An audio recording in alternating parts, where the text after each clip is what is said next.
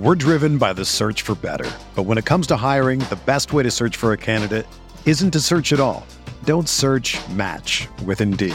Indeed is your matching and hiring platform with over 350 million global monthly visitors, according to Indeed data, and a matching engine that helps you find quality candidates fast. Ditch the busy work. Use Indeed for scheduling, screening, and messaging so you can connect with candidates faster. Leveraging over 140 million qualifications and preferences every day, Indeed's matching engine is constantly learning from your preferences, so the more you use Indeed, the better it gets. Join more than 3.5 million businesses worldwide that use Indeed to hire great talent fast. And listeners of this show will get a $75 sponsored job credit to get your jobs more visibility at Indeed.com/Blue Wire. Just go to Indeed.com/Blue Wire right now and support our show by saying that you heard about Indeed on this podcast. That's Indeed.com/Blue Wire. Terms and conditions apply. Need to hire? You need Indeed.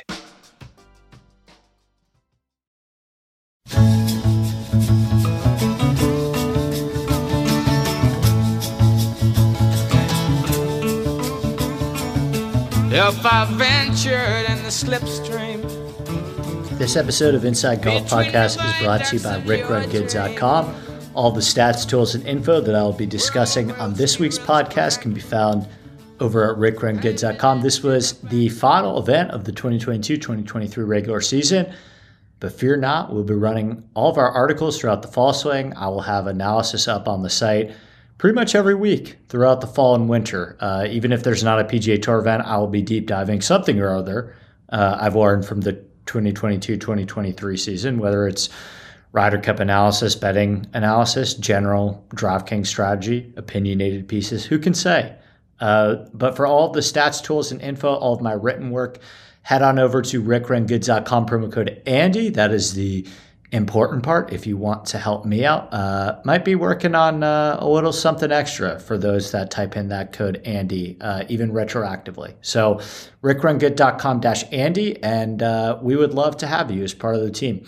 All right, coming up on this podcast, Steve Bamford and myself deep diving absolutely everything you need to know ahead of the 2023 Ryder Cup at Marco Simone. We are recording this on Tuesday of the Tour Championship, so right before the captain selections have been made. So a lot of this podcast was about talking through the captain's picks, talking about who we believe should be on the team versus who we think will be on the team once the captain's picks are made and a lot of the odds are out. I will do another big Ryder Cup podcast discussing more betting strategy, but this one is mainly about breaking down the teams, breaking down the golf course, and debating who we think Zach Johnson and Luke Donald should take, and so much more. So this is an absolutely jam-packed episode. Without further ado, let's bring on Steve. All right, Steve Bamford is here. We're done with majors for a while, but we still got something pretty big in the golf world to look forward to. One more week for us to really go deep on this stuff. Our favorite thing for us to do 4 times a year minimum. And we had to add one little extra thing in there because this Ryder Cup discourse kind of turned into like a 2-3 month thing, right? So I know you've been diving deep. We talked a little bit off air about it, but we're going to go pretty extensive today on the Ryder Cup. We have not played the Tour Championship yet. We have not had our captain selections yet. So we're recording this the Tuesday before the Tour Championship. So we're basically going to talk through a bunch of our thoughts regarding what Luke Donald and Zach Johnson might do. But let's start from a 40,000 foot view, as we usually do, Steve. Ryder Cup is returning to Europe. Once again, we're going to Rome, Marco Simone Golf Club for the first time ever. Give us your thoughts, your relationship to the Ryder Cup from a kind of 40,000 foot zoomed out view. Oh, it's the ultimate, isn't it?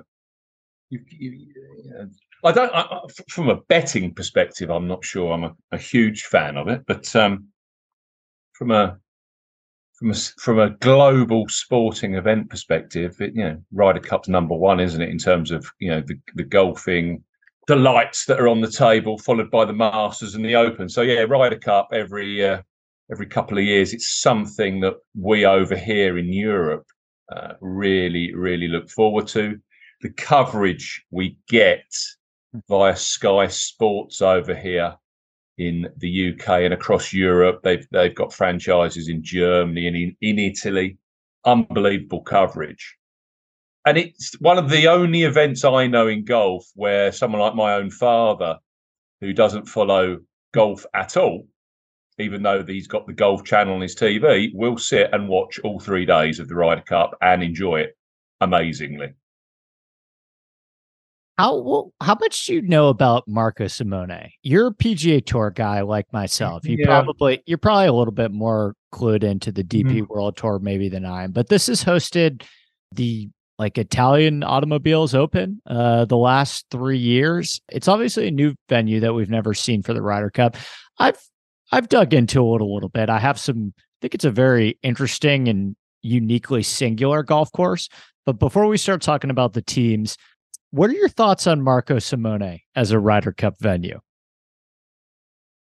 I think when the Italian team put their bid together, they probably didn't have huge confidence that they'd win the Ryder Cup, but clearly they did. They're behind it fully. The course is something we have seen 3 times now on the Italian Open. And Maronk won this year, I believe. He did. Robert McIntyre won the week after Wentworth last year, beating a field that included Rory, included Fitzpatrick, and included Tyrrell Hatton. Yep. Fitzpatrick lost in the playoff. Rory finished 4th, by the way. He did, yeah. The course, it's pretty unique. You know me, I love my agronomy. But even I was reading up on the agronomy, and these are from this is from the mouth of Zach Johnson in an interview that I saw last week. The fairways are paspalum, which is about the rough is Kentucky bluegrass mixed with fescue. Okay, shout out Hovland again. And the greens themselves are bent grass. So it's a bit of a cacophony of they're creeping bent. So it's a bit of a cacophony of grasses there, but it kind of makes sense when you realise where Rome is geographically. You know, it's the middle of the Italian peninsula, and it gets very, very hot there. So you can kind of see why the paspalum is used on the fairways. The main thing I've taken from the course is just, and Zach also referenced this, was the sheer amount of undulations on it. I mean, he quoted 15 to 20 yard hole undulations, both up and down across the course, and it is built on and around a valley. So every hole is either up or down. He even referenced it with a link to Augusta National in terms of its severe undulations. So, you know, Zach should know he's a Masters champion, and he's clearly visited the course. So I think that's clearly left a mark on him, the fact that this golf course is particularly hilly, and it's particularly uneven in terms of the fairways. Also interesting to note that from a captain's perspective, he also has noted that Luke Donald will have control of the rough height, the green speed, and the width of the fairways. Although Zach was kind of pointing towards the fact that Luke might not be able to do too much with the fairway widths purely because of that agronomy, the mix of that paspalum and the Kentucky bluegrass and fescue rough, something that might be tricky to actually thin the fairways down. But in general, the course is pretty thin off the tee anyway. It plays at this year's Italian Open as a 7,255 yard par 71. Scoring average of plus 0.63. So particularly for a DP World Tour course, certainly on the harder side. Yes. He seems to think that what will happen to the course will be, it's going to be pretty brutal, pretty tough. he thinks the canvas here at Marco Simone is different to the canvas that we saw at the Golf National in terms of the setup. Just the raw metrics and the actual how the course works through.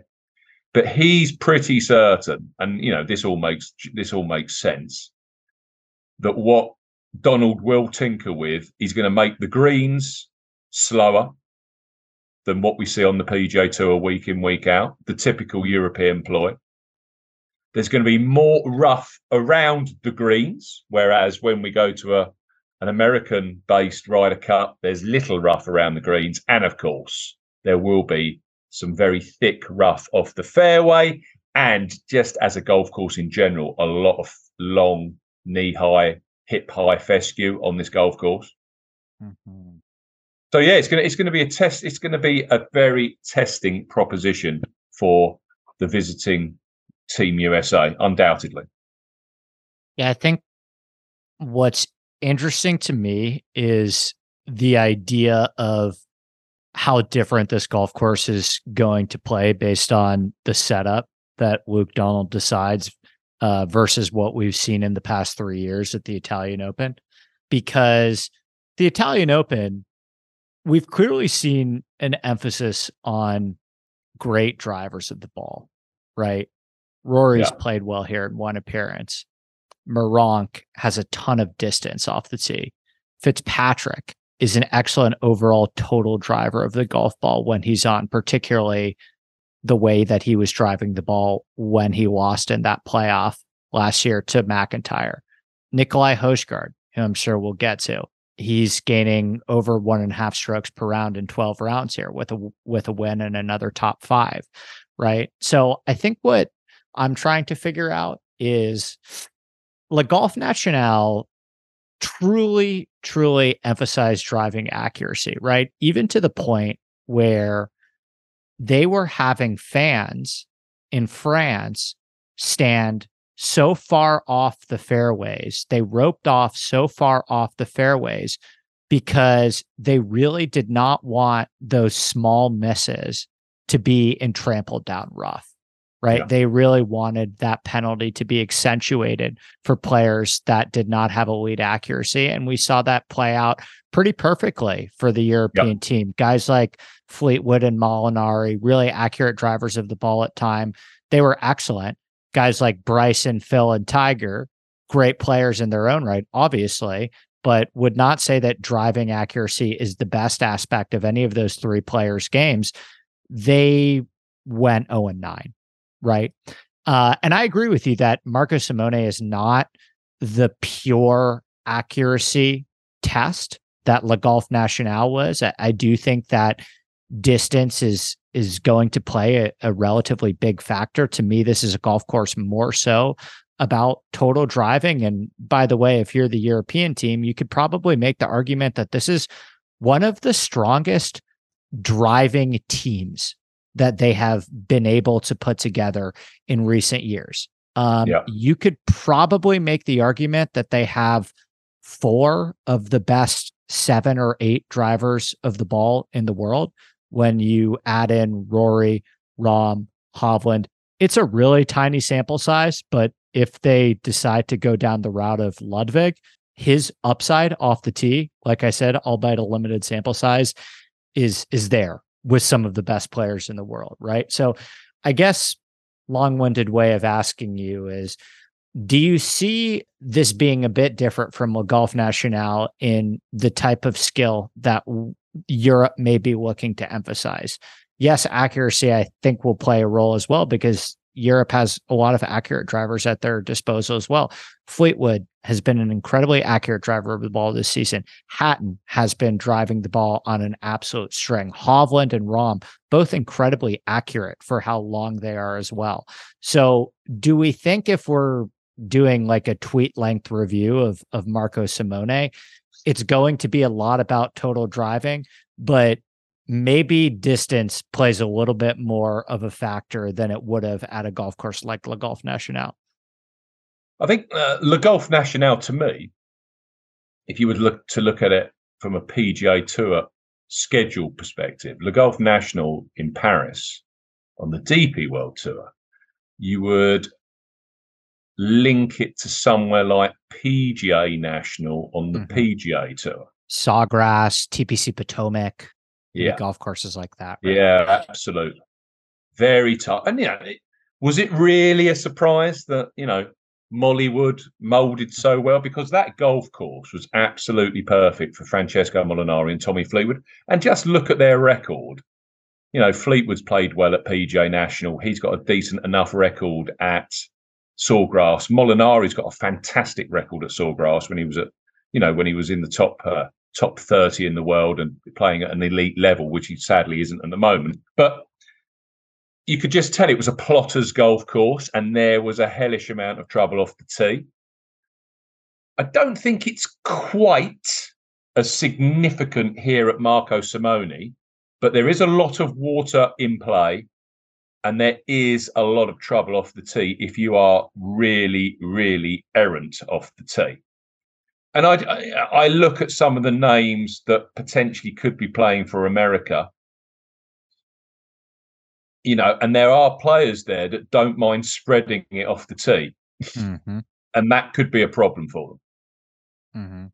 I've been saying this quite recently with a lot of tests. It was exactly the same when you and I talked about Hoylake, and we were talking about long and straight at Hoylake works. But at the very least, you've got to be repetitive off the tee, and you've got to be hitting it, finding as little trouble off the tee as you could, either in the fescue or in the pot bunkers. And that's the way Brian Harman played, didn't he? He basically was dead straight, missed all the trouble off the tee, and then let the rest of his game do the work. I can kind of see that working here, but if you've got that additional length, like a Hovland, like a Rahm, whose driving is actually quite poor at the moment, but like a McIlroy, although he does spread it a little, I think you're going to have a huge advantage.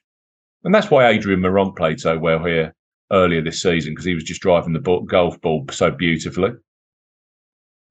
I mean, even to give more credence, I was just looking back at Le Golf National. Henrik Stenson and Sergio combined to go 6-1 at Le Golf National. I think both those guys have won at TPC Sawgrass. Absolutely. Played well at PGA National. Both won at Sedgefield as well. All of the driving accuracy, very heavy courses on the PGA Tour. Exactly. And I think if you look at Simone, it doesn't have those names jumping out at you, those really accurate driver of the ball names. It has more of the Rory, McIntyre, Meronk, Hojgaard names, which have a little bit more distance than they do accuracy. But you still look at a guy like Fleetwood, who finished top 5 there in his only appearance, Aaron Rai, who finished top 5 there in his only appearance. That's a guy that is, over the past year, statistically, one of the most accurate drivers of the ball in the world. If they want to go down that route, and of course, US can combat that with like a Russell Henley selection. But if Europe wants to make it super, super heavily dependent on driving accuracy, and I think that's probably the biggest curiosity for me going forward, is how different is this setup that Luke Donald chooses versus what we saw at the Italian Open, when you have all of these players that are at the Europeans' disposal that played excellent on this golf course via the setup that we saw at the Italian Open. How much does he change? How much does he tinker? Right? Because you run through these leaderboards of the Italian Open. Obviously, granted, you don't have a lot of US players coming over to play this thing, but it's a ton of guys that are in good enough form to be either considered or are automatically qualified when you go through the Rorys, the Fleetwoods, the McIntyres, the Hattons, the Fitzpatricks, the Meronks, that have all had top 5s and wins at this golf course. So I think I'm with you. I don't think that we're going to see the pure accuracy only test, but I do think Donald's going to pull out some of the stops that he did in France, or that he wasn't the captain in France, but that the European team pulled out in France. Like, I do think that they will probably have a strong delta between like a miss that's 2 yards off the fairway. You'll be in pretty heavy rough. And maybe there's some sort of graduated situation as well, where a miss that's 2 yards off the fairway is in thick rough, and a miss that's 9 yards off the fairway is in really deep fescue. Just looking at some of the flyovers, that's certainly going to be the case on some of the holes. So I guess as we start talking about, do you want to do Europe or US first? I actually think that the US is far more intriguing. I agree. Let's start with the US. So I guess to put a cap on that as it pertains to who we think should be on this team based on how the course is going to be set up, we have our 6 automatic qualifiers, Steve. Scotty Scheffler, Wyndham Clark, Brian Harman, Patrick Cantlay, Max Homa, Xander Schauffele. 3 of those guys are rookies. Wyndham's never played in a Ryder Cup. Brian Harman's never played in a Ryder Cup. Max Homa's never played in a Ryder Cup. Who are your top 6? Who are your 6 other guys? I would imagine we agree on probably at least 4 out of the 6. But who are your 6 other guys that, let's go, who would be on your team? And then I think we could dive into who we think will get picked. But I'm curious about, like, if you were in charge here, who would you pick? I need to rewind, Andy. I need to rewind because to get a full context here of where Zach was probably thinking and where we've got to.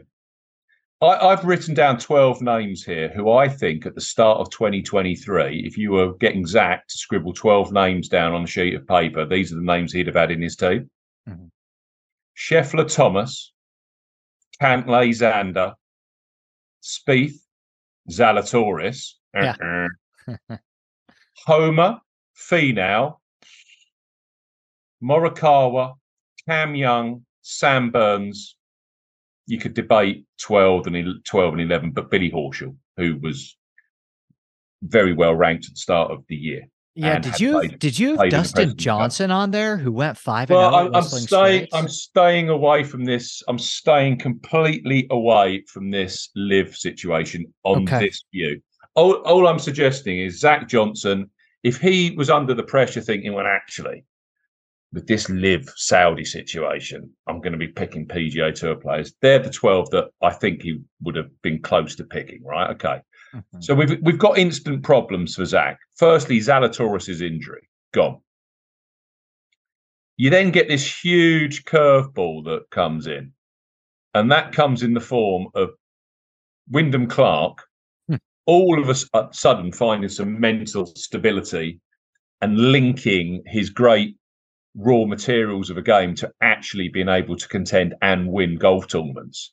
Goes and wins the Quail Hollow, clearly a major championship venue. And then, lo and behold, wins the US Open. Huge curveball. Zach wouldn't have expected that. No one on the team would have expected that in terms of the management team. So straight away, problem number 1, we've got Wyndham Clark taking an automatic spot. Okay, not too bad. We meander along. We come to Merseyside. We come to the UK. And lo and behold, Brian Harman wins the Open Championship. So now Zach's got real issues because he's got Harman, he's got Clark, and within the top 6 qualification, even though he's a live player, he's got Brooks Koepka, who have clearly won the PGA Championship. So 3 winners of the 4 majors this year were players that Zach, in an ideal world, probably wouldn't have had winning those majors because they're not players that were going to be on his original team. And that's just caused a problem for him, isn't it? Scheffler, Clark, Harman, Cantlay, Homa, and Xander. So looking at that, he's got 1, 2, 3, 4 players that he would have hoped would have qualified automatically anyway. Yeah. But there's 2 in there that are complete curveballs. It's created issues. The live situation, let's tackle that first. In my team, I've got 5 written down here. We can debate the 6th. I think Brooks has got to play. Agreed. Augusta, PGA of America, who clearly organised the PGA and this, plus the USGA, they all kept neutral at the majors, as did the Royal and Agent. I don't think you can play golf politics with the Ryder Cup, and nor should you. So if Koepka isn't a pick, I'd be A, majorly surprised, and B, it would be completely the wrong thing to do. In said interview that I was listening to earlier, he does mention the fact that Koepka is the rarest of animals who can play his very best golf under the most intense pressure, which suggested to me that he's going to get a pick, and so he should. So Koepka's in. Spieth, well, Spieth's the on-course captain. He plays, not even a debate.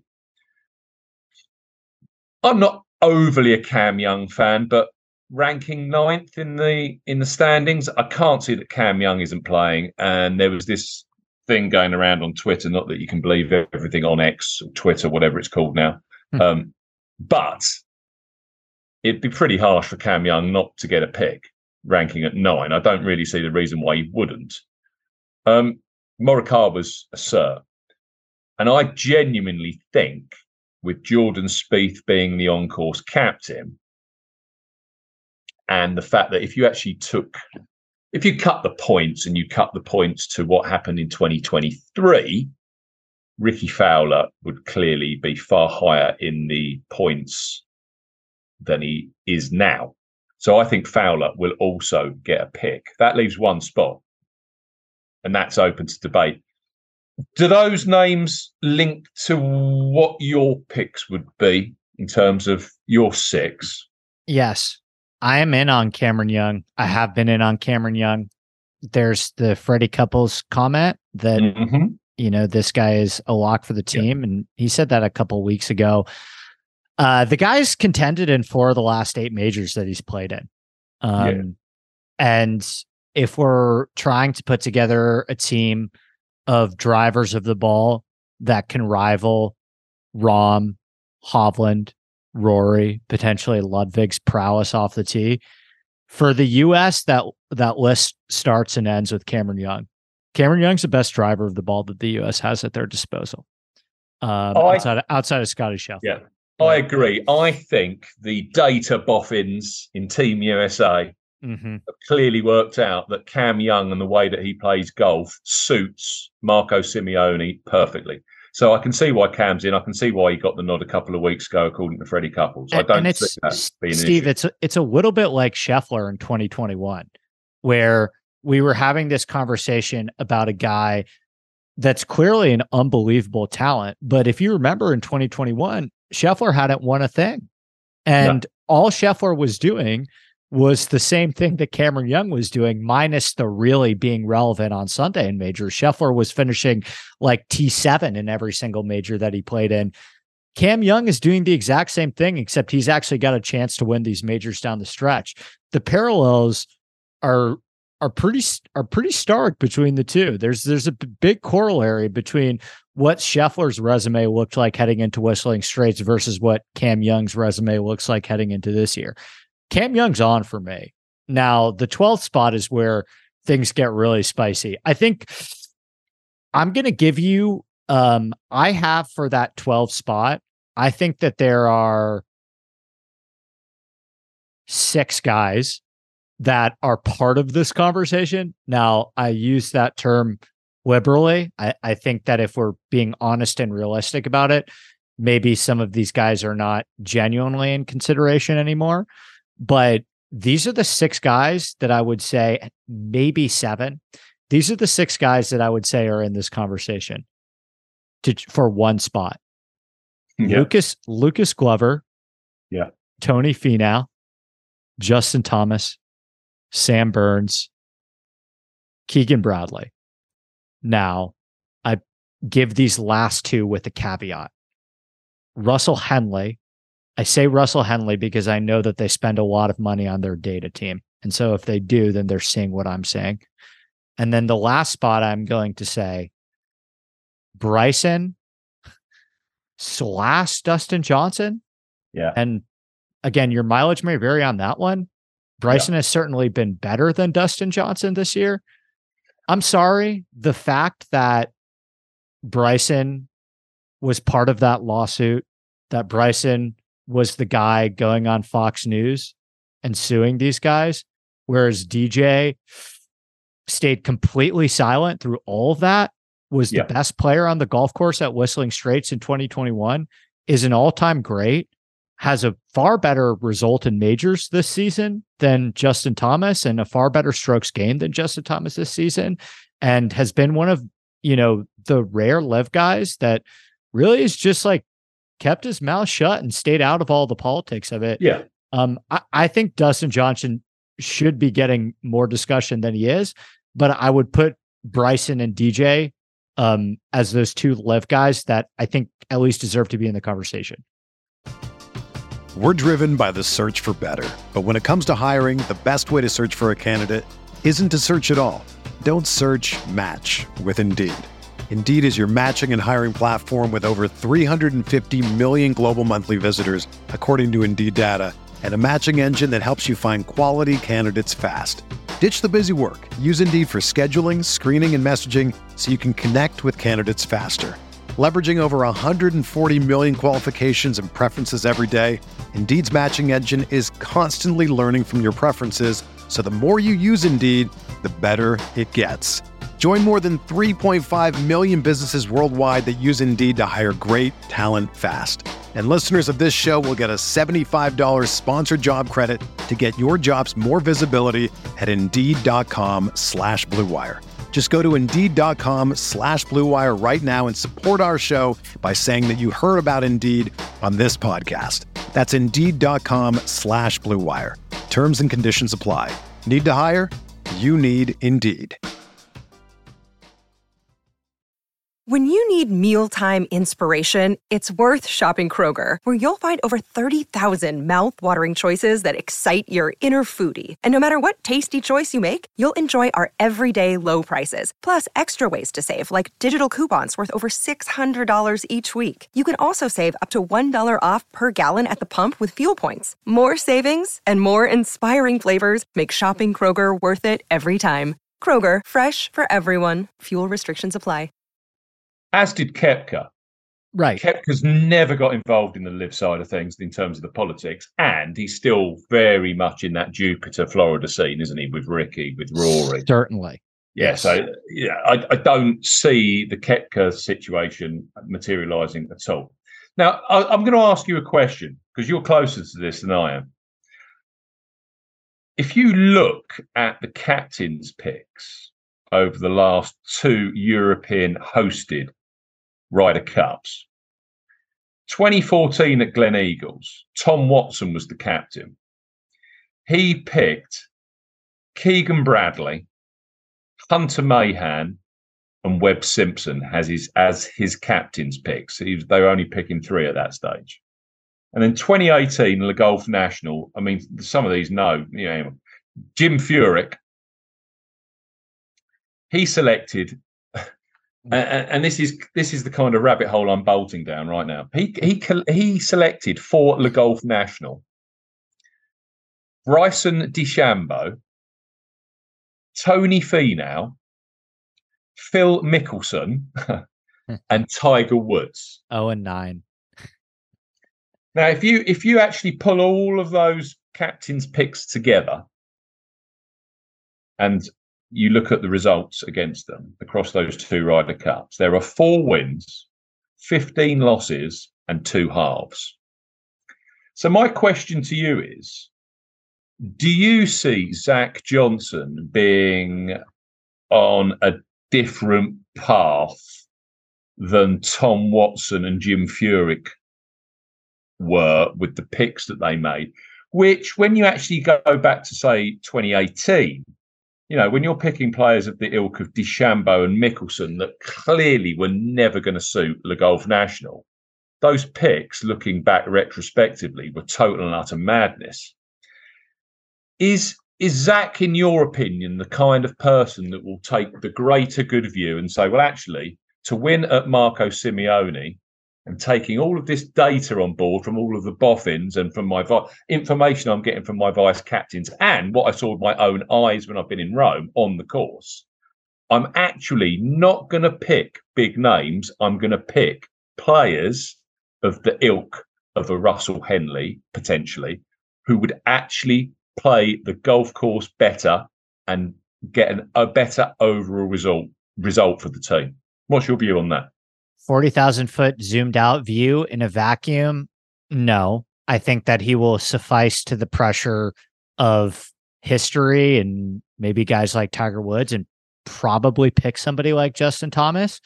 I would pick Keegan Bradley, personally. But if I'm trying to get inside Zach Johnson's head in terms of what I think can happen, I think Justin Thomas probably will get picked. Now, I've been pretty outspoken and on the record about how I feel about this Justin Thomas thing. Can I run through a couple of reasons why I struggle with the JT thing? Because I understand the Ryder Cup record and the team chemistry stuff. And again, I think Dustin Johnson market corrects a lot of those JT arguments. But let me run through a couple data points for you on JT this year. Do you know, Steve, how many Americans have been more efficient at getting the ball in the hole than Justin Thomas over the last 6 months? Quite a few, I would assume. Yeah, 43 different Americans have been more efficient at getting the ball in the hole over JT over the last 6 months. And that accounts for field strength, right? If you want to shrink the sample size to recent form, right, the last 3 months, who has the hot hand? There are 92 different Americans that Zach Johnson has at his disposal that have been more efficient at getting the golf ball in the hole than Justin Thomas. Now, you want to go to a year-long sample size and say, okay, 3 months, 6 months, whatever, not a big enough sample size. Let's go to the last 12 months, right? A year of data. We're talking close to 100 rounds of data. There's over 22 Americans that Zach Johnson has at his disposal for a year that have been more efficient at getting the ball in the hole than Justin Thomas over the last year. Now, I think the pro Justin Thomas people would say, well, the JT Spieth pairing is a done deal. Yeah. And now my comeback to that would be, I think we're doing Spieth a little bit of a disservice in that argument, because, it's not like Spieth is some sort of unagreeable outcast that has proven that he needs Justin Thomas. You know who plays more golf with Jordan Spieth than Justin Thomas? They play every off week in Dallas. The best player in the world, Scotty Scheffler. Yeah, of course. Spieth was Scotty Scheffler's mentor growing up in Dallas. They belong to the same club in Dallas. They play practice rounds together. Their foursome every week is Scotty and Spieth and Zalatoris and Tony Romo. Scotty's talked about this on podcasts before. So is Spieth. They're best friends. And listen, if you want to put Scotty with somebody else, then what do you know? Spieth is also pretty damn good friends with Ricky Fowler last time I checked, right? I don't, their wives are friends. I don't think that Spieth needs Justin Thomas to find himself an ideal fit as a pairing that still packs a ton of chemistry on this team. And this argument that JT plays well with Spieth as the main reason that he has been on the team, I just don't understand it, because I think that Spieth is this is a different conversation if we're talking about maybe Bryson or somebody that is this particular character that maybe you slot in with somebody else and that significantly raises their baseline. I just don't think Spieth is that guy. Now, I've heard the argument also about how, and I tweeted this out this morning, that, JT's relationship with Tiger, that's a fascinating one to me.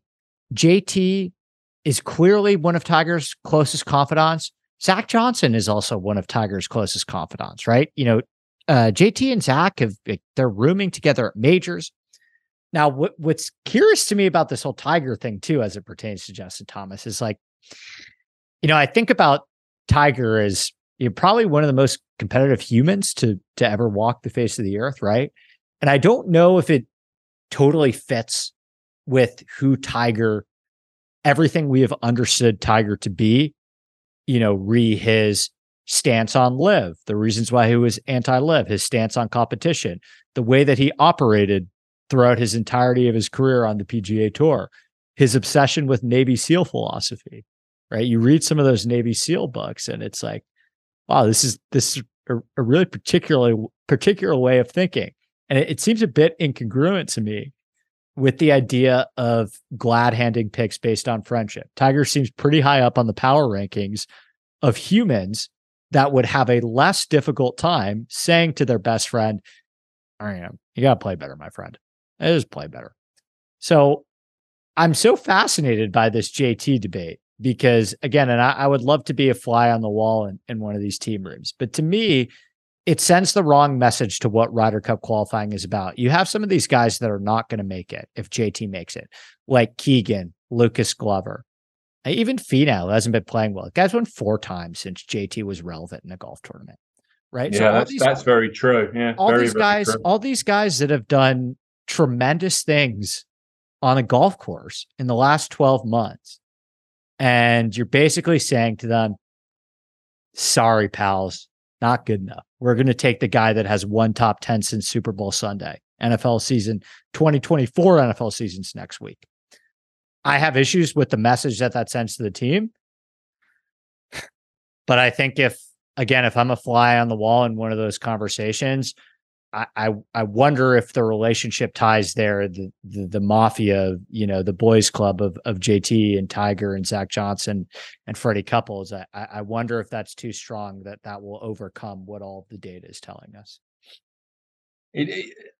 Remember the Ryan Moore situation that was a few Ryder Cups ago, and it went the hot hand in the playoffs. Mm-hmm. And they were going to build, they were going to build this system where they could, more captains picks. We need to pick more players that are in form. And of course, the FedEx Cup playoffs are a great way of, they're high end tournaments, they're high pressure, they're big money. You've got the best players in the world playing, or best players on the PGA Tour playing. And if you've got, players that are finding form there that you're not expecting to find form, and they're generating great results under that kind of pressure, and then you're jumping straight into a Ryder Cup, surely that hot hand is a player that you'd want on your team. This is the problem with JT, isn't it? This is the big problem. And, there's various different angles at play here. There's the Tiger angle. There's the Tiger JT friendship. There's the Tiger Zach Johnson friendship. The Zach JT friendship. Yeah, exactly. You've got the marketing of the PGA of America getting involved. Wouldn't it be fantastic to get the boys on the road again? We'd have Ricky, we've got Jordan, we got JT. We can do so much stuff around they're all back together. The band's back together, yeah? Right. You've got all of that. You've got the fact that Jordan and JT have been seen as the off-course captains of the team. They're kind of totally, they're totally linked together. You can't separate them. And then you've got this other scenario whereby it kind of disturbs me, but it's this view that actually what you've done over a length of career kind of outweighs what we've built in terms of selection process, and we're just going to pick that player anyway. Yeah. And I sometimes find that unfair, but yeah, career achievement awards. Yeah. It's the career achievement Oscar. But right? Again, we seem to be going down the same rabbit hole that I've described earlier with Tom Watson and his captain pick selections, and with Jim Furyk. And that's more apt. Jim Furyk picking DeChambeau, picking Mickelson for a golf course that was never going to suit them. We seem to be going down that bolt hole again. And I do believe, I'm complete concurrence with you, I do believe JT will get picked. The bookmakers think he's going to get picked. He's actually 3-1 on over here with William Hill to get a captain's pick. So it's kind of like, what's the point of playing the 2023 season if JT gets picked?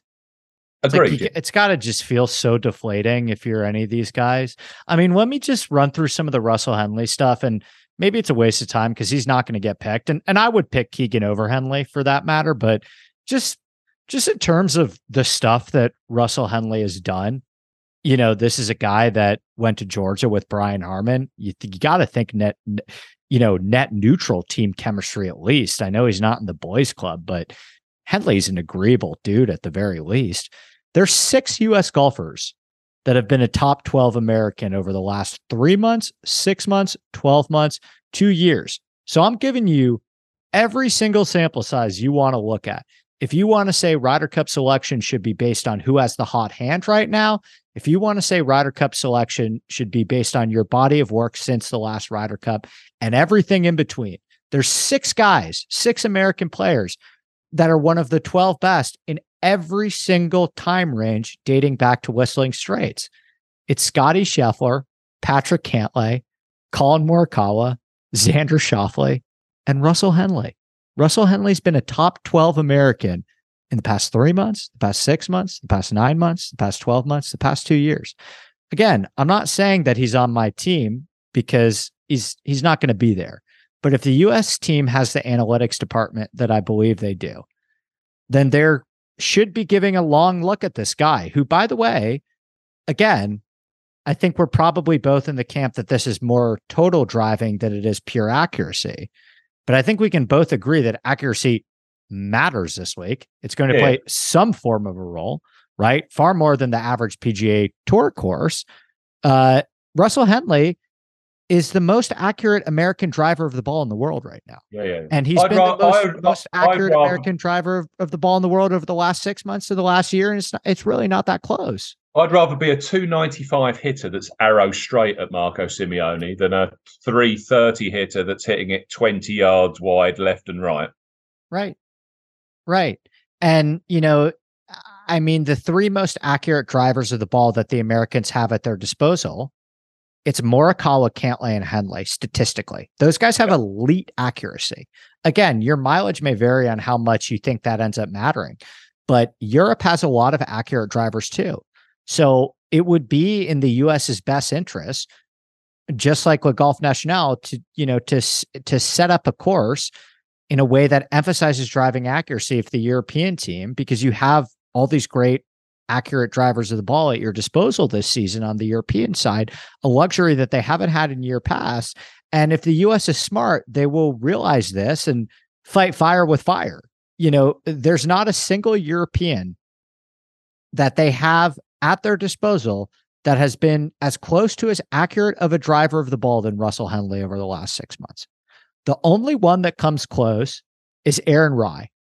And if you randomly see Aaron Rai as a captain's pick for Europe, then that means that they have a specific game plan about how they want to set up this golf course. And the U.S. should fight Aaron Rai with Russell Henley and go down that path as well. So I think that this JT thing, I think again, we're recording this before the captain picks, a lot to talk about in terms of betting strategy once the picks come out. But I think JT will ultimately get the nod, but I take some issue with that personally. It's not for me. So the only way for you then, so we're on the same wavelength with Thomas. We both believe he will be picked. We both disagree with that. And that's fine. That's cool. So of this list of players that you've come up with, I mean, if he pulls Dustin Johnson out of the hat as a 12th captain's pick, I think my knees would go weak and I'd fall on the floor and collapse at the point of actually announcing it. I can't see it, but I can actually see your logic behind that. What do you think's more likely, Bryson or DJ? DJ. I think so too. Absolutely. And Bryson, I don't see either, but yes, DJ, I don't see either. But I think it's more likely DJ gets the selection. What Bryson's an incredible driver of the ball this year. Oh yeah, for sure. Unbelievable driver of the ball this year, though. What would Henley, Bradley, or Glover? I genuinely don't see Sam. I know people are going to go, oh, he won the world match play, blah, blah, blah, blah, blah. That was also a great point in terms of Cam Young as well, of course, beating Rory in the semi-final of the world match play and getting to the final. He's a good match player. He beat Rahm too. Yeah. I don't see Sam Burns fitting this course whatsoever. Nope. I can't see Tony pulling his recent slump around. I think he'd have to. Yeah. I think he'd have to finish top 5 at East Lake, maybe win. Yeah. What would you need to see Glover, Keegan Bradley, or Russell Henley doing at the Tour Championship? This is a conversation we had on our podcast today. What would either of those three need to do to literally give Zach no option but to pick them? Have they literally got to win the Tour Championship to get over JT? I think that Keegan does not, because he's so far back. I think Glover has a legitimate chance to win the Tour Championship because he's starting at 5 under. And I think if Glover wins the Tour Championship, he's on. Now, the Glover discussion is somewhat separate. I take issue the fact that we live in this fractured golf world now, and the only thing that we can seem to count on and agree on is that the 4 most important weeks of the year are the 4 major championships. The idea of picking somebody on the Ryder Cup team that was on his couch for the 4 biggest weeks of the year, that feels like one too far of an extreme. That feels like you are weighing past 3 months a little bit heavier than you should be weighing. I think it falls somewhere in the middle in terms of how you want to weigh 3, 6, 12, 24. If you're doing Glover, I think that could be falling into the same Le Golf National trap where Bryson wins these 2 playoff events and is the hottest player in the world and ends up going 0-3 at Le Golf National is essentially unplayable. Now, the counter argument to that is Glover is a really accurate driver of the ball. Like Glover, just on paper, based on the way that he's been playing, Glover, based on the way he's been playing the last 3 months, is a good course fit anywhere. But he's a damn good fit if we think that total driving with a bit of an emphasis on accuracy is there. So that's the counter argument to Glover. But to answer your question, is it that simple? Maybe that's it, right? Maybe it's who plays the best out of those 4 guys. Like if Sam Burns shoots 62, 64, 66, 64, finishes T3 at the Tour Championship after starting at even par, and Keegan, Finau, and Glover all finished T14. Is it that simple? Is it really that close that it comes down to this week? It might be. I think the bookmakers get it wrong that often. They've got JT at 3-1 on. Mm-hmm. Then, so as you know, North American odds I always struggle with. Sam Burns 11-8, Keegan Bradley 2-1, Tony Finau and Lucas Glover 3-1, Russell Henley 7-2, and then we're out to 7-1 for Dustin Johnson. So, if you could see Sam Burns absolutely tearing the Tour Championship apart and pulling together 4 rounds of golf of his life, the odds suggest that could just about be enough to get him a pick over and above JT. But I think something like that ilk need. I mean, the fact that we're having this debate potentially suggests that JT would be in the, because we're going through most of these players and picking holes in what they've done, apart from Russell Henley. Yeah, the only problem I always have with Russell Henley when it comes to betting is the guy barely ever wins. So that's why he's on my post-it note of doom. Podcast listeners would need to listen to my podcast to actually understand what I'm talking about there. But I don't tend to back Russell Henley at all. But I can see 100% exactly what you're telling me, because statistically, the guy is one of the most elite players on, of all the American players out there. And we have got a scenario where JT right now is effectively a PGA Tour journeyman, isn't he? He's very middle of the road. That's just the way that the guy's playing at the moment. It's a fascinating. This is it. I just think this whole scenario is fascinating. I'm struggling to see one of a Glover, of a Bradley, of a Burns, or a Henley actually doing enough at the next tour, at this week's Tour Championship, to actually say to Zach, "You've got no option. You've got to pick me." Right. I think it's wrapped up personally. Yeah.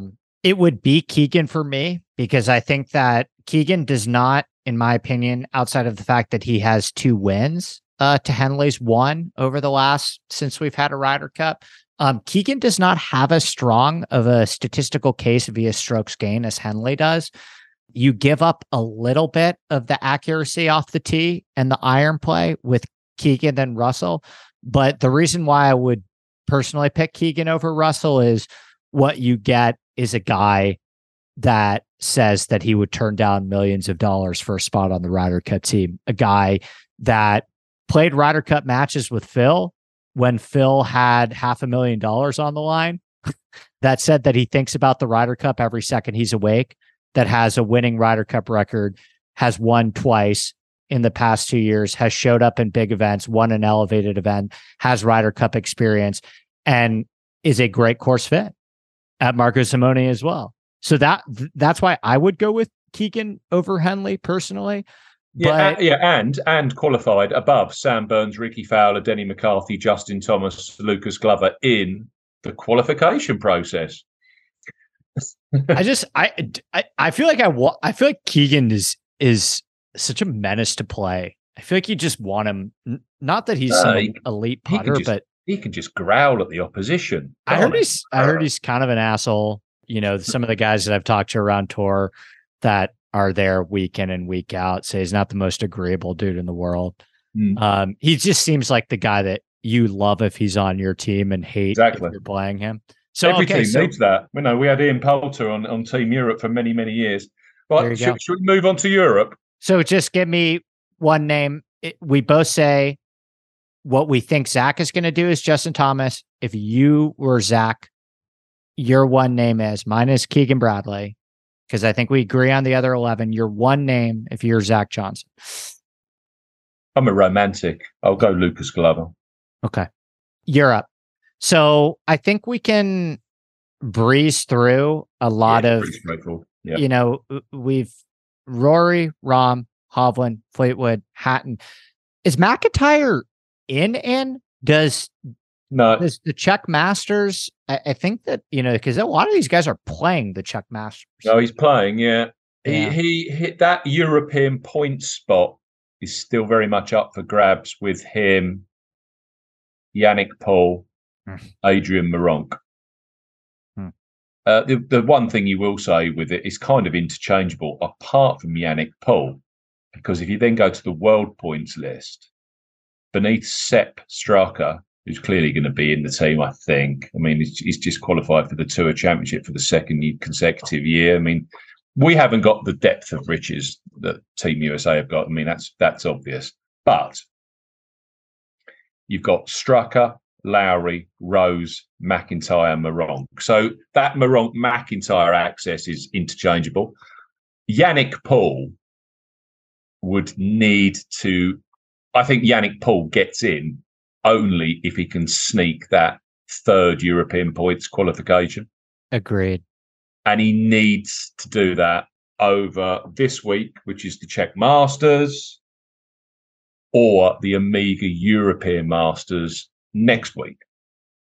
Yeah, and to me, I don't think he's got the raw materials to do that, but that might change. So I think McIntyre's pretty in, it has to be said. I'm just looking at the bookmaker prices.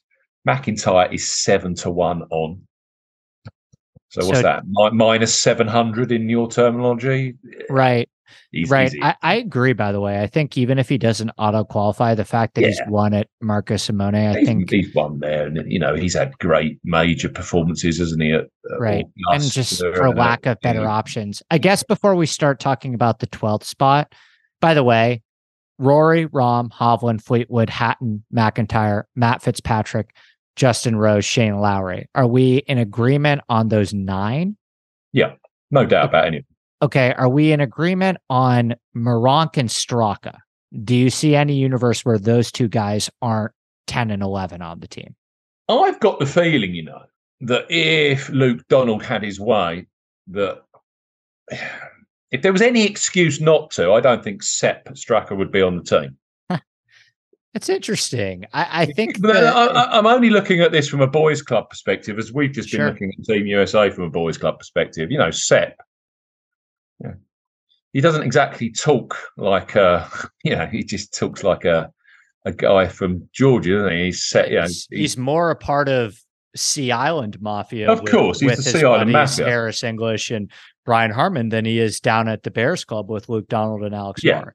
That's for Zach Johnson. But Sepp has played the quality of golf that's due a pick, 2 consecutive Tour Championships. Also, you throw in there the fact that he was second at the Open Championship. What is there not to like? played that great round on Sunday to make sure he got that final 30th spot for the Tour Championship. I think that's done the job, and I think he kind of knows that. He's basically 5-1 on to qualify, so I don't think Sepp's debatable at all. There's a few that have fallen away that I don't think will make the team. Alex Noren, experienced vet. I don't think he's played well enough. Can we pause on that for a second? Because I have a case for Alex Noren. I'm not saying he's my guy, but I dug into the Alex Noren stuff just a bit. So, in data golf rankings, Noren is a top 12 European. If we just look at the data golf rankings, he's a top 12 European. Over the last year, Alex Noren has been the 9th best European in true strokes gained. Over the last 2 years, Alex Noren has been the 8th best European in true strokes gained. So you look at the larger sample sizes since we've had the last Ryder Cup, Noren's actually the 8th best European in the world that they have at their disposal. Now, the last time that the Ryder Cup was on European soil, Noren went 2-1 at Le Golf National. Him and Sergio absolutely destroyed Phil and Bryson 5-4. And he beat Bryson in singles too. Alex Noren, the Bryson killer, by the way. I don't think he's going to get picked, but I thought a lot about this, and I'm curious if the Bears Club thing with Luke Donald and some of the Ryder Cup experience, and you look at some of the longer term data that I'm sure the 21st group is going to throw out there, maybe gives him a little bit more chance than people think. Now, the counter argument to that for me, the reason why he would not be on my team is the driver. The top 50 guys over the past year, Steve, Noren ranks 139th out of 150th in strokes gained off the tee. He's 98th in distance, 130th in accuracy, which is why I think you can't go Noren because of the course fit. I think he deserves it more than people think, but on this golf course, you can't pick Noren. Sorry. Continue. I also look at players' behaviour. Now, Noren clearly didn't make the playoffs. He did not. On the PGA Tour. If he was really wanting to make the team, I would have expected him to play the Czech Masters this week, and I certainly would have expected him to play the Amiga European Masters next week. And I've checked the field this morning for Crans-sur-Sierre next week, and he's not in the field for that either. That's kind of strange behaviour for a player that's trying to fight for a captain's pick. That would either suggest that he's been told he is going to play, or he's given up, or he's injured. One of the three. Yeah, he's either playing in Jupiter with Donald as we speak, or it's a non-starter. Yeah, I think it's a non-starter personally. Probably. I again, and then I think that leads us to, well, give me the other guys that you think are in discussion for that 12th spot. I don't think Aaron Rai is. I don't either, and he's not playing the Amiga European Masters next week either. Neither is Jaeger, who I don't think has played once on the DP World Tour this past year. No, that's one thing I was going to say about Sepp Straka as well. He did come over and play 2 of the Desert Swing events early on in the season to tick that box, just to make sure that there was no real reason that Luke couldn't select him. Jaeger and Ryder did not. No, exactly. So, I don't know. For me, this final spot, it's fairly obvious, isn't it? It's Ludwig Aberg. We've got the Højgaard twins. Victor Perez could throw a curveball in there, although he's been playing very, very poorly of late. I have one more name you're going to stick your nose up at. Oh, not ADC. Nope. I went to the Ryder Cup at Whistling Straits in 2021. Steve, do you know who's the only team that struck fear into the U.S. side? The only team that kicked the U.S.'s ass at Whistling Straits. Jon Rahm and Sergio Garcia. Now, here's the quick Sergio case. I don't think it's fair to put Sergio in the washed up category of Poulter and Westwood. I don't think he's there yet. In the data golf ranking, Sergio is the 15th best European they have. He's not that far off from still being a top 12 European in the world, which honestly speaks to how bleak it is for Europe once you get past the top 9. But he is the best Ryder Cup player of all time. And like I said, I was at Ryder Cup at Whistling Straits. Rahm and Sergio went 3-0 at Whistling Straits. There's something there with Rahm and Sergio, especially if you're going to give me the JT Spieth thing. Rahm and Sergio were way better than those guys. I would have Rahm Sergio favored over nearly any team that the U.S. can put together. And if you know you have that Rahm Sergio pairing that you can count on, then that opens you up to hide some of your weaker guys, with Rory or Hovland or Fleetwood or Hatton. But who else would you put Rahm with? He's come out and said this entire time with the LIV stuff. Do we really think that Rahm straddling the fence on LIV, even though those guys are suing him, when a bunch of his other PGA Tour compatriots are going a little bit harder in the paid anti-LIV, and Rahm's the one here saying the entire time, guys, it's who cares? They should be able to play in the Ryder Cup. Like what he seems to be saying without saying it, and he actually has said it, is like, guys, give me fucking Sergio. Give me Sergio. Yeah, he has been lamenting. He has been lamenting in quite a few interviews the fact that Rahm's like at worst the third best player in the world. And I would hope that how he feels is part of your decision-making process. And him and Sergio have been unbeatable. Unbeatable. He's played 2 Ryder Cup matches in the last 2 Ryder Cups without Sergio. Played with Hatton once and tied. Played with Rose once and lost. He's 3-0 with Sergio. I don't even think Sergio's that good anymore, but I think there's clearly something there. And I think the 12th spot on Europe, that guy's going to get hit in anyway. I think that, Hovland, Rory, Rahm, maybe even Fleetwood, Hatton, and the way Fitzpatrick are starting to play, those guys are all going to play 5 matches, right? Yeah. So I think the 12th guy in Europe, whether it's Ludwig or whoever, I think those final 3 guys on the European team are going to play twice, 2 or 3 times, right? And so if you're telling me that you're getting Rahm and Sergio 3 times in 4 balls, I mean, I just think it's a discussion, Steve. Am I crazy? You're crazy. Okay. All right. I needed to hear it. You're barking mad, but yes. In an alternative universe, we would probably have Sergio as the 12th man in. He's clearly still playing golf on a higher level than, say, a Lee Westwood or a Ian Poulter. Sure. Low bar to clear there, but sure. If we're looking at players that are playing Czech Masters and Amiga European Masters over the next 2 weeks, don't forget the qualification closes on the Sunday in Switzerland. Mm-hmm. Meronk is playing both. Aberg is playing both. Rasmus Højgaard is playing both, as is Yannick Paul, as is Nikolai Højgaard, as is ADC, this hot stud off the KFT. I just can't see that happening. No. And then you're down to the likes of an Ategi, Olsen, Jordan Smith. I don't see a way in for Seamus Power either.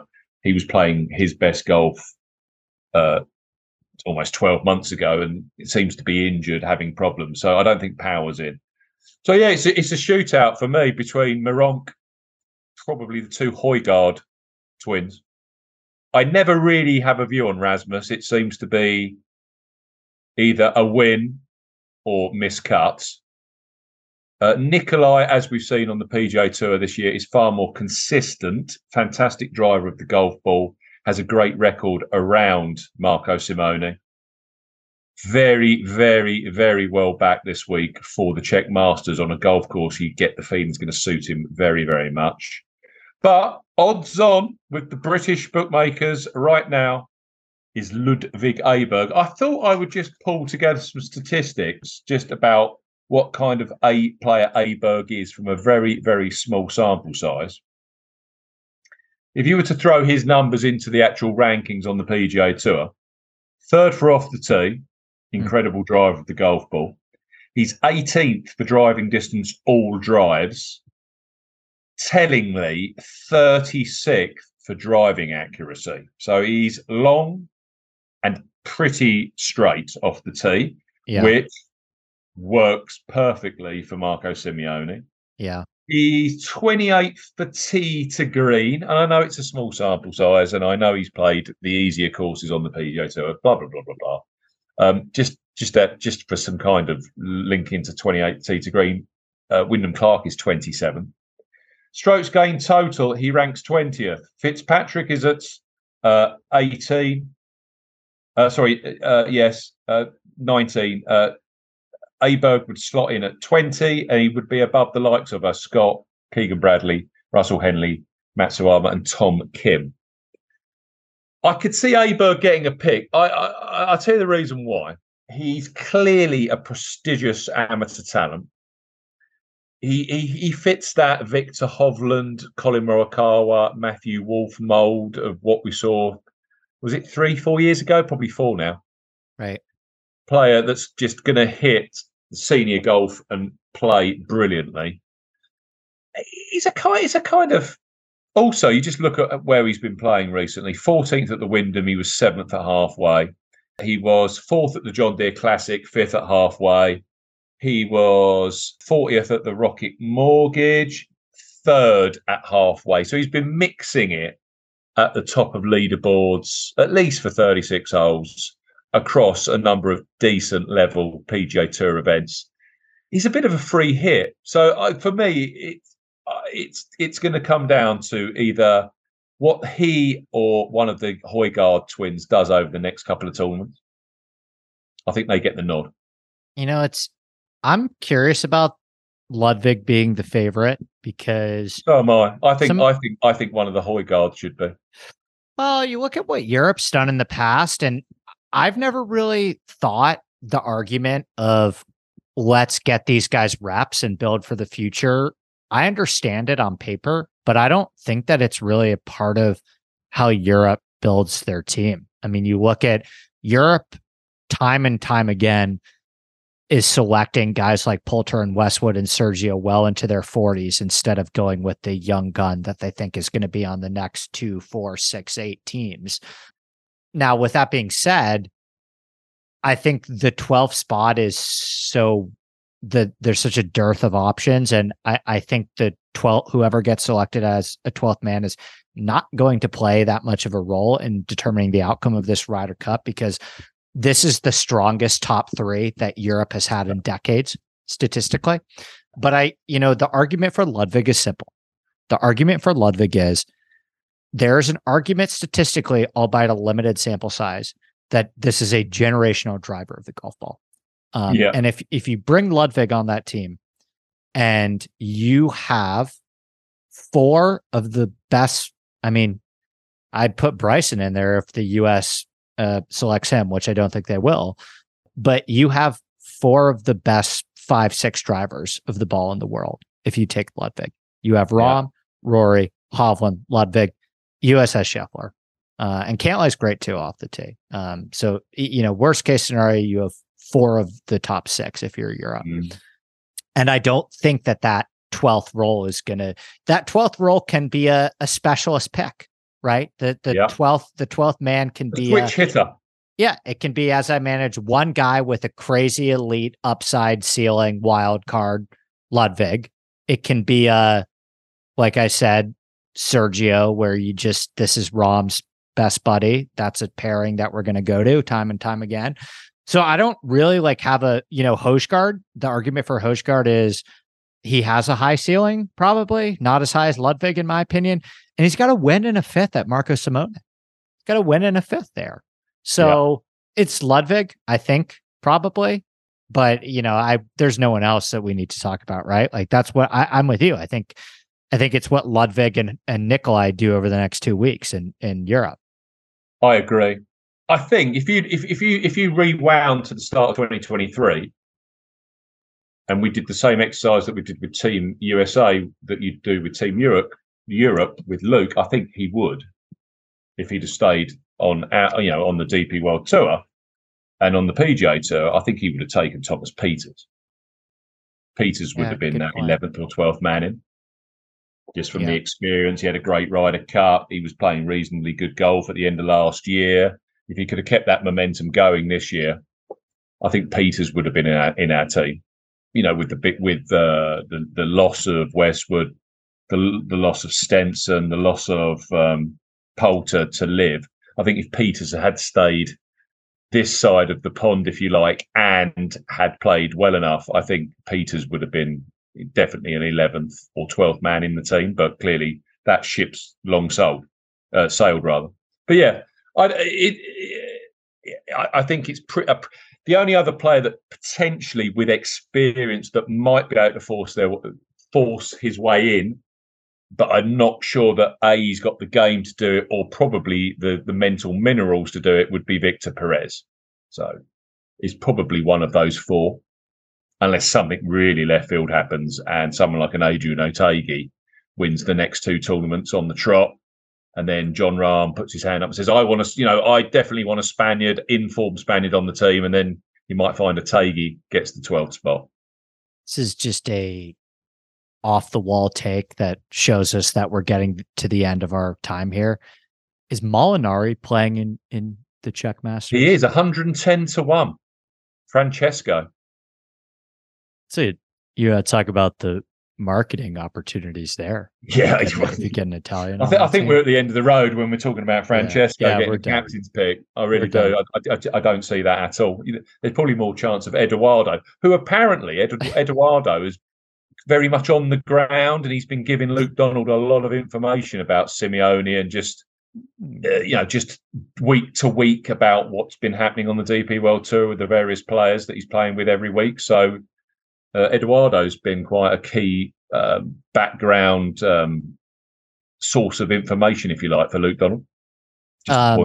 Final question before we get out of here. Have you made a bet yet? Are you? Yeah, I have. Today I backed Team Europe at plus 160-ish, something like that. Yeah. I think they'll win. And if JT's on the team, my reasoning was, if JT is on the team, unless that's already been baked into the price, I can only see those odds getting slightly shorter. So yeah, I'm Team Europe. For Europe, if JT is on the team. Yeah, I think that really helps Europe's case. Yeah, do you think odds makers see it that way though? I would assume it's probably baked into the price already, because as we know, that he's 3-1 on to get a pick anyway with the bookmakers. I've used the exchange, so maybe we've got a little bit more flexibility on that. But yeah, I'm on Europe. True. Seems like a foregone conclusion with JT at that point as well. All right, Steve, you've been incredibly generous with your time. Many more of these in the future for us. But what do you got going on this fall? Are you guys still bringing it week in and week out during some of these fall weeks? We won't stop until the RSM Classic. I don't know how it falls, but we'll continue on the DP World Tour right down to the Earth Course, the DP World Tour Championships area every week. Free data, predictor models, of course, the Golf Betting System podcast. You can follow me at Bamford Golf on X / Twitter. Steve, this was a pleasure as always. I'm sure we'll talk many times before then, but we'll see you Masters Week. Thanks for joining me again, my man. Cheers, Andy. Look after yourself. All right, that is it for the podcast. Special thanks to RickRunGoods.com. Special thanks to Steve. We'll be back next week. Might have all NFL stuff, maybe some architecture stuff. We will see. So until then, best of luck with your bets this week at the Tour Championship, and we will see you next time. Cheers.